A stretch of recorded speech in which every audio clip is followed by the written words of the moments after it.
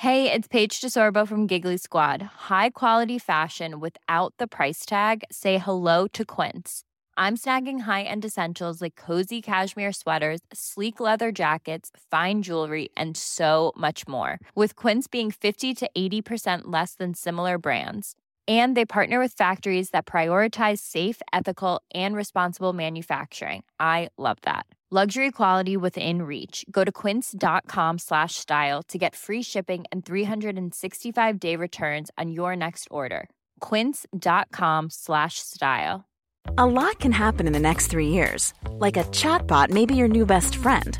But what won't change? Needing health insurance. United Healthcare Tri-Term Medical Plans are available for these changing times. Underwritten by Golden Rule Insurance Company, they offer budget-friendly, flexible coverage for people who are in between jobs or missed open enrollment. The plans last nearly 3 years in some states, with access to a nationwide network of doctors and hospitals. So for whatever tomorrow brings, United Healthcare Tri-Term Medical Plans may be for you. Learn more at uh1.com.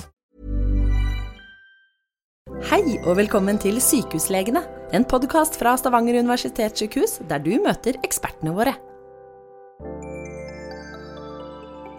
Og i dag skal vi snakke om svangerskapsdiabetes. Vi har med oss 2 eksperter i dag. Det er fødselslegene Johanne Holmtoft og Harmohan Kaur. Hei, velkommen. Hei, hei. Da starter vi. Ja. Først så kan vi jo begynne litt sånn overordnet på svangerskapsdiabetes, og kanskje også diabetes. Kan dere forklare litt om hva helt sånn basic for oss som ikke kan det? Ja. Diabetes i seg selv sukkersyke, sagt på enkle ord, sant?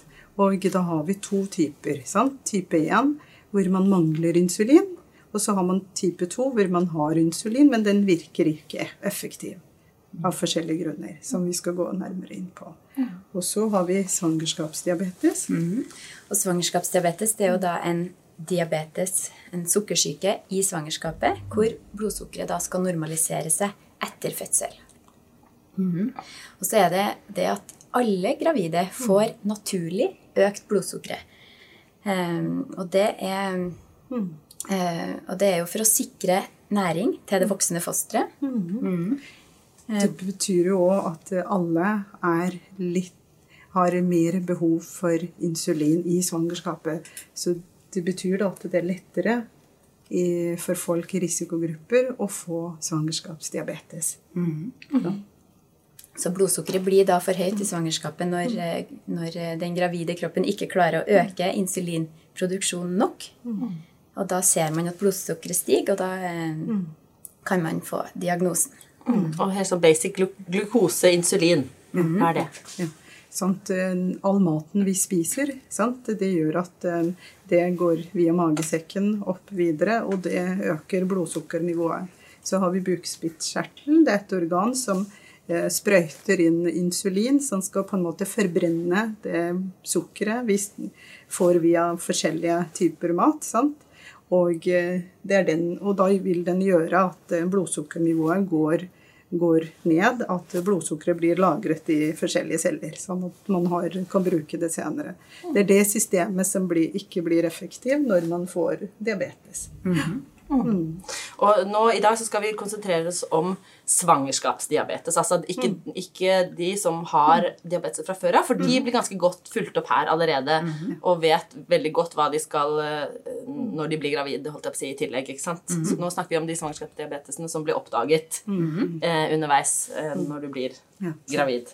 Og når i graviditeten er det normalt å få svangerskapsdiabetes?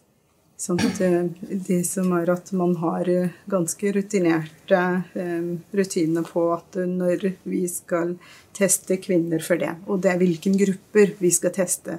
Og det er jo noen grupper som er i høy risiko, og det er jo egentlig de som har familiemedlemmer med type 2-diabetes, og gjerne kvinner som har hatt svangerskapsdiabetes tidligere, og gjerne etnisitet, sant? Så folk som egentlig kommer opprinnelig fra land med høy forekomst, Asia, Afrika, alle har høyere risiko for å få svangerskapsdiabetes, selv om de kan ha normal BMI.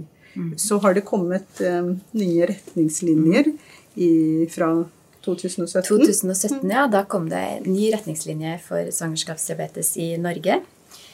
Tenk om vi bare kunne vise litt. Den Her det et flytskjema som viser litt at det ganske avansert. Det et flytskjema.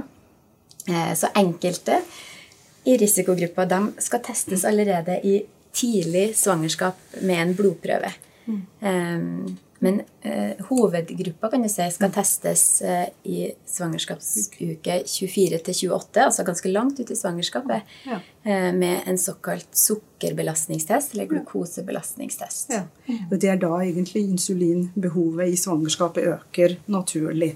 Så det da kvinner blir litt, får høyere blodsukker, så derfor det det tidspunktet man vil teste og prøve å finne ut mest mulig. Og etter disse nye retningslinjer så jo det som har blitt enda strengere, som gjør at kvinner over 25 år, førstegangsfødende, skal også testes, og kvinner med BMI over 25. Så det jo mye større gruppe man tester. Nå enn før, sant, ja.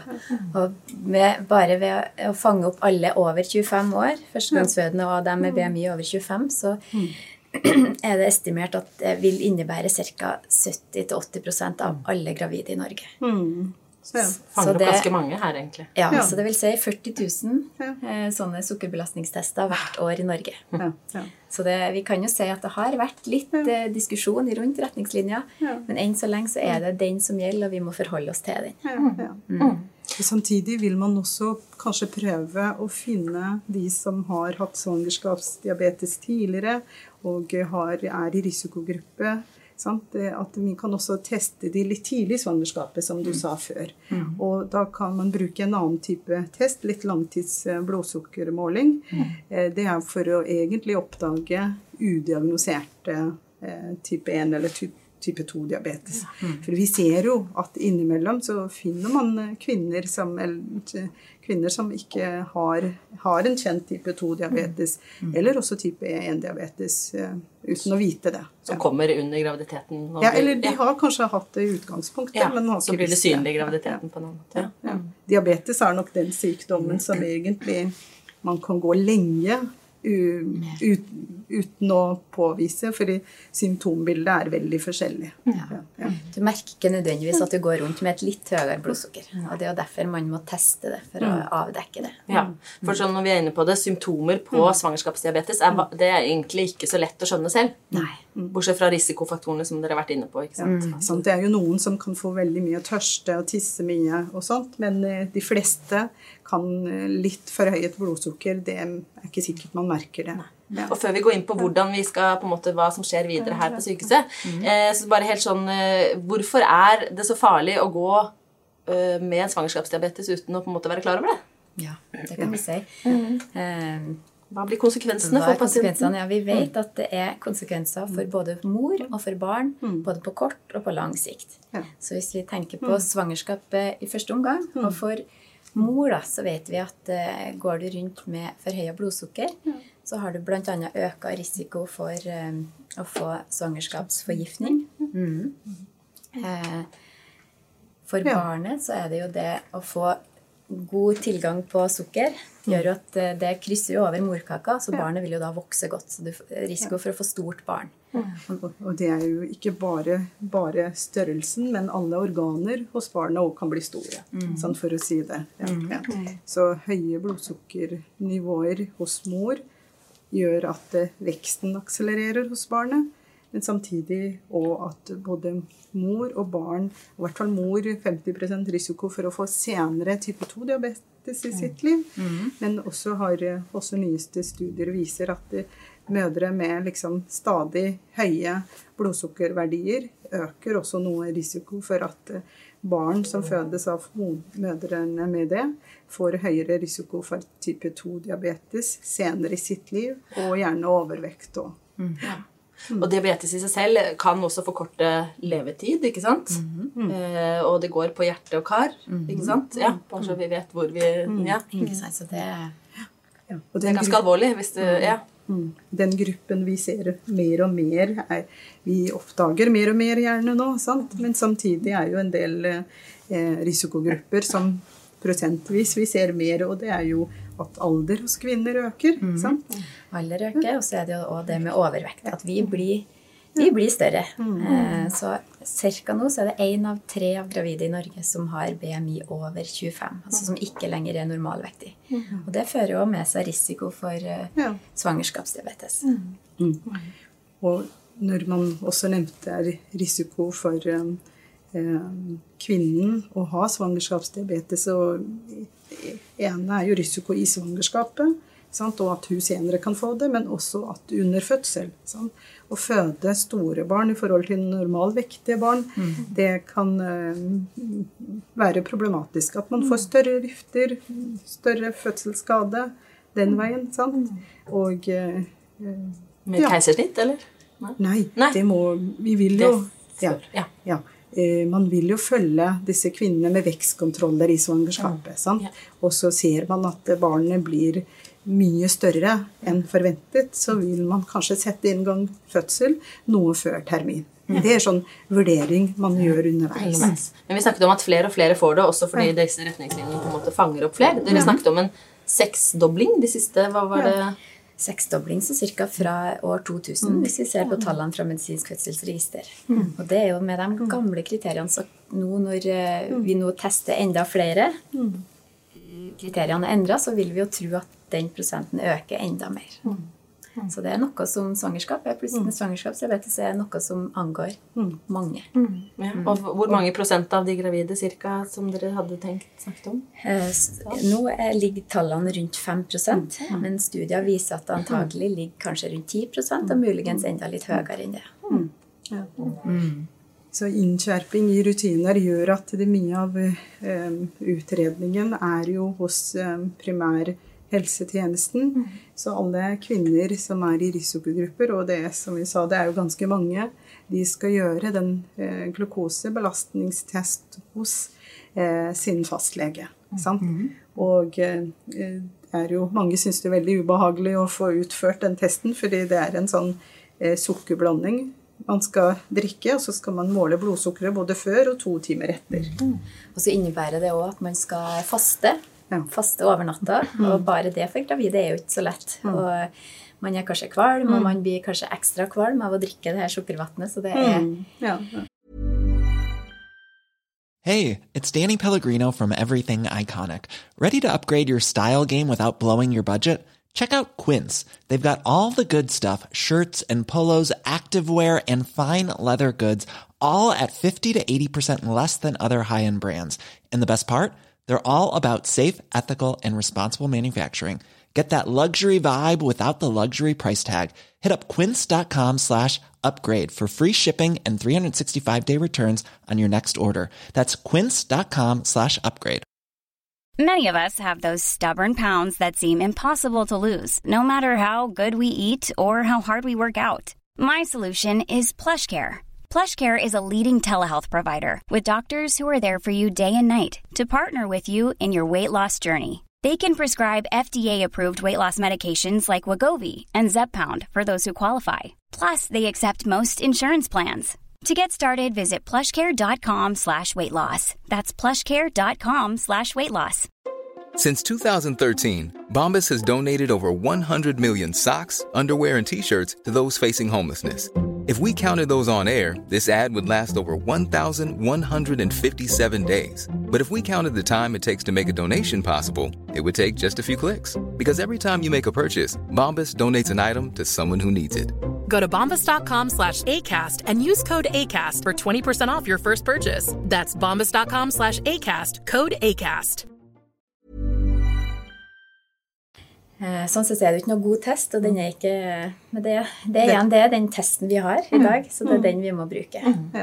For nå sitter vi jo inne på fødepoliklinikken, ikke sant, hos oss, og her kommer man jo etter hvert, ikke sant, hvis man har gjort dette hos fastlegen. Men først, som dere sier, så går man til fastlegen, og blir testet hvis du i risikogruppene, på en måte, en av risikogruppene. Og så det fastlegen som gjør vurdering av den fastende blodsukkerverdien og den 2 timers blodsukkerverdien. Så hvis de forhøyet utifra slik vår anbefaling sant? Så det veldig viktig uansett å starte med kostholdråd, samtidig få informasjon om hvordan fysisk aktivitet kan hjelpe.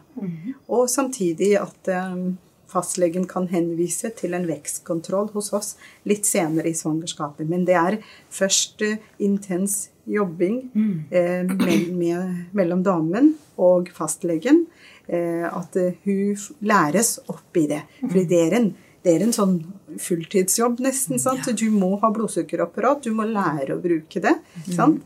Og damen må få råd om ernæring. Hva det hun skal spise? Hva det som lurt å spise? Ofte så det enkelte tiltak som kan gjøre at man har bedre blodsukkerverdier. Ja. Og med tanke på ernæring kan... Ja, for hva det man, hvis dere kan si noe om det helt konkret, hva det som på en måte, for det ting som man kanskje ikke vet om, som dere, for eksempel en appelsin har masse sukker i seg? Appelsin har masse sukker i seg, og sammen med jus. Ja. Jus og brus, hvis man kan starte med å kutte der, så...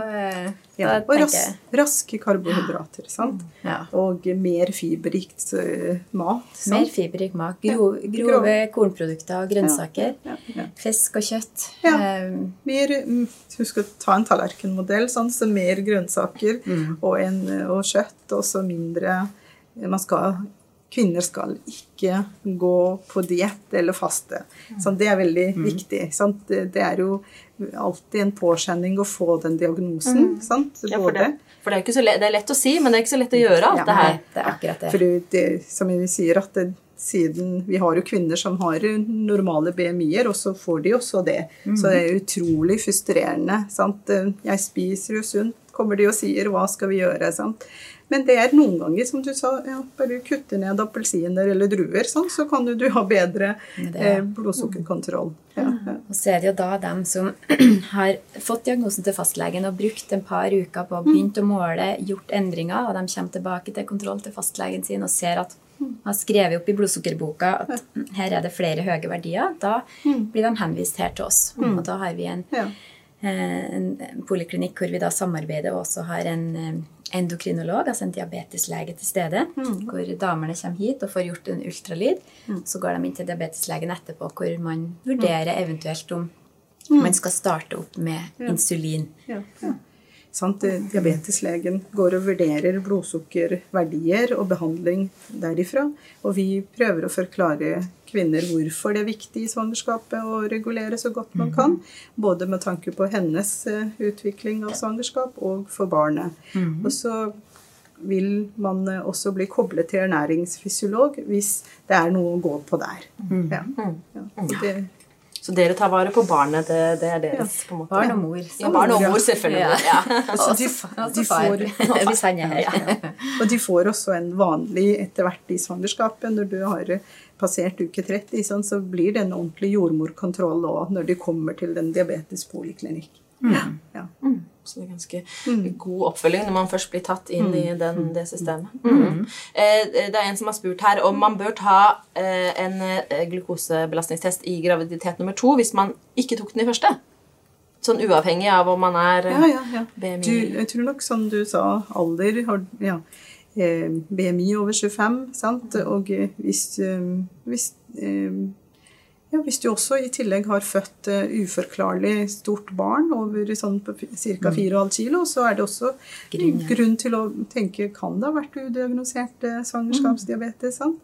Og generelt, hvis man ser at det har vært en vektøkning mer enn 20 kilo i svangerskapet, sant? Det også en grunn til å tenke at det ikke farlig å ta det. Det kanskje ubehagelig å drikke det sukkervannet, men da har man utelukket det. Hvordan behandlingen videre da når det nærmer seg fødsel, og hvis dere ser at barnet at det vokser stort da?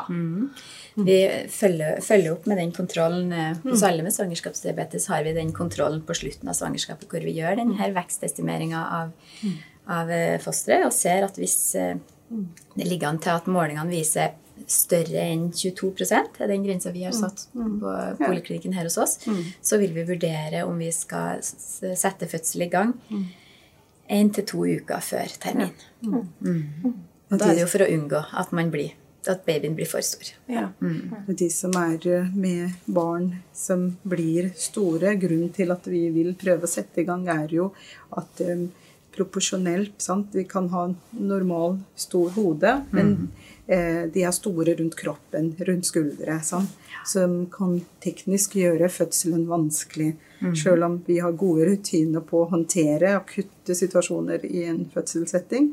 Men hvis man ser at det det som så vil man prøve, og det kan man unngå å sette i gang noen uker før, som du sa, 1 til 2.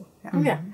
Og hvis man går og gravid og føler man har veldig stor mage, hvis man ikke på en måte har tatt en glukosebelastning, da tar man kontakt med fastlegen, og hvis du skal være obs på det. For det ikke sikkert at det stor baby allikevel, selv om det stor mage. Trenger ikke å være det. Vi får jo utenom svangerskapsdiabetes, blir jo mange henvist for en vekstkontroll på grunn av store SF-mål, og det ikke alltid vi finner store barn der. Det bare formen og magen så forskjellig hos kvinne til kvinne. Vi snakket jo litt om hva som var viktig å spise, men det en som har spurt om noe man bør unngå å spise for å ikke få det. Det aller beste jo å forebygge, og hvis man klarer å være slank og sprek før man blir gravid, så jo det aller beste. Gravid vekt har litt å si. Å unngå å gå opp mange kilo i svangerskapet også viktig. Vi vet at stor vektøkning i svangerskapet gir også øket risiko litt for det samme tingene som svangerskapsdiabetes gjør. Og man både overvektig fra før, går opp mye i svangerskapet, og har en svangerskapsdiabetes på toppen, da begynner man å bli i høyrisikogruppen. Ja, fordi du får sånn tilleggsrisiko, som du nevnte til å begynne med svangerskapsforgiftning, og det jo at kvinner får høyt blodtrykk og en alvorligere form av en svangerskapskomplikasjon. Og da det jo også det kan være både fra mild til alvorlig form, sant? Da blir damen sykere. Men går sykdommer alltid over etter svangerskapet? Altså, og dere snakket jo om risiko senere i livet. Definisjonsmessig så jo svangerskapsdiabetes en sukkersyke i svangerskapet, hvor blodsukkeret normaliseres etterpå. Men underveis i svangerskapet så vet vi jo ikke helt hvordan blodsukkeret i fremtiden, så for å være helt sikker så må man jo da måle blodsukkeret etterpå. Og i den nye retningslinjen også anbefaler man alle som har fått diagnosen å måle en sånn HbA1c eller denne langtidsblodsukkeret 3-4 måneder etter fødsel. Og så videre faktisk årlig, og igjen før man blir gravid på nytt. Fordi da har man et utgangspunkt også til neste gang, sant? Og gjerne det forbedringen man kan gjøre før man planlegger et nytt svangerskap. Det absolutt stor gevinst i det. Og du snakket om at at 10 år etter at du har vært gravid og har hatt svangerskapsdiabetes, det veldig mange som kan få som har fått Hvor mange var det du snakket om? Studiet har vist ca. 50%. Så cirka halvparten. Så det ganske høy risiko. For å få det senere livet. Ja, det det. Men samtidig så går det an, og hvis man legger om kosten og mer fysisk aktiv, så det forebyggende. Så kan man forebygge, det det som viktig. Ja, fordi nå må vi faktisk runde av. Det gått 20 minutter allerede. Men det noe dere vil at folk skal sitte igjen med? Da var vi inne på det. Tenkte jeg at det på en måte det noe som mulig å gjøre noe med for de aller fleste. Ja, absolutt. Jeg tenker, som jeg sa, at det for damen å få diagnosen svangerskapsdiabetes, det en stor påkjenning. Det ene jo fysiske biten, man skal gjøre det og det, men også den psykiske biten. Så det veldig viktig at hele kanskje familien gjør en samkjøring på hvordan alle spiser, og det vil gi både mer psykologisk støtte for damen, at hun ikke føler hun står helt alene i det. Det tungt, og det tar energi i deg. Og så kan vi jo se at det nytter. Vi ser det at klarer man å ha gode blodsukkermålinger, og unngå høyt blodsukker, så det bedre utfall. Da reduserer man risikoen sin når man først har fått det. Og det går stort sett bra, det må vi jo si. Det viktig å ta med seg. Det viktig å ta med, og det nytter selv om det mye jobb. Bare en liten ting til slutten bare at de som har gjerne tatt glukosebelastning, som har hatt helt normale verdier, sant? De fortsatt i risikogruppe resten av svangerskapet også, sant? Så bare pass litt på kosten, resten av svangerskapet, ikke bare slippe helt ikke brus og is hele veien, selv om man er fri. Man skal ha lov til det også, men bare at man har det i bakhodet, at du er fortsatt i risikogrupper, selv om den var fin. Ja. Det er viktig å ta med seg. Tusen takk for at dere var med oss. Og takk for at du hørte på Sykehuslegene. Denne podcasten er produsert av kommunikasjonsavdelingen ved Stavanger Universitetssykehus. Jeg heter Miriam Klingenberg, og ansvarlig redaktør er Helga Strand Vestbø. Vi er snart tilbake med en ny podcast, og hvis du har tilbakemeldinger til oss, så vil vi gjerne høre dem. Send en e-post til web@sus.no. Planning for your next trip? Elevate your travel style with Quince. Quince has all the jet-setting essentials you'll want for your next getaway, like European linen, premium luggage options, buttery soft Italian leather bags, and so much more. And is all priced at 50 to 80% less than similar brands. Plus, Quince only works with factories that use safe and ethical manufacturing practices. Pack your bags with high-quality essentials you'll be wearing for vacations to come with Quince. Go to quince.com/pack for free shipping and 365-day returns. Hold up. What was that? Boring. No flavor. That was as bad as those leftovers you ate all week. Keke Palmer here, and it's time to say hello to something fresh and guilt-free. Hello Fresh. Jazz up dinner with pecan-crusted chicken or garlic butter shrimp scampi. Now that's music to my mouth. Hello Fresh. Let's get this dinner party started. Discover all the delicious possibilities at HelloFresh.com.